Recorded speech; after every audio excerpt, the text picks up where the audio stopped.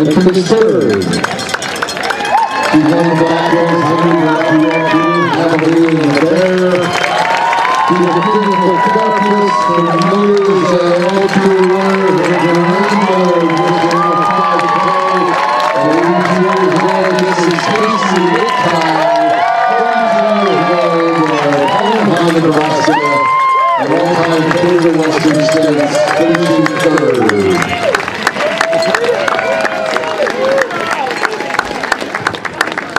Fine work, Miguel.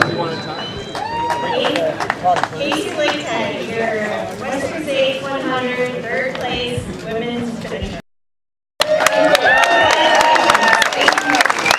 Strong race out there, and your fastest time. Tell us a little bit about your day. Really, it just went kind of just fine. I was happy, just did my own thing, and just came to Auburn. Auburn really fast. I had a lot of good hugs on the way. Yeah, I knew you were having a good day when you stopped at Robinson and gave me a hug on your way there. It was the best. So what was your favorite part of the day?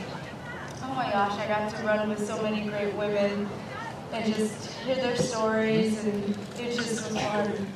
Had a blast. So this is your fifth time?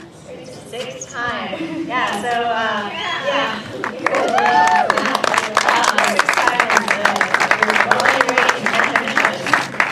That's my goal. So how does this race compare to some of the others you've had in the past? I just love this race. It's something I feel like it's a part of me and this community right here. You guys, I love you. Thank you so much.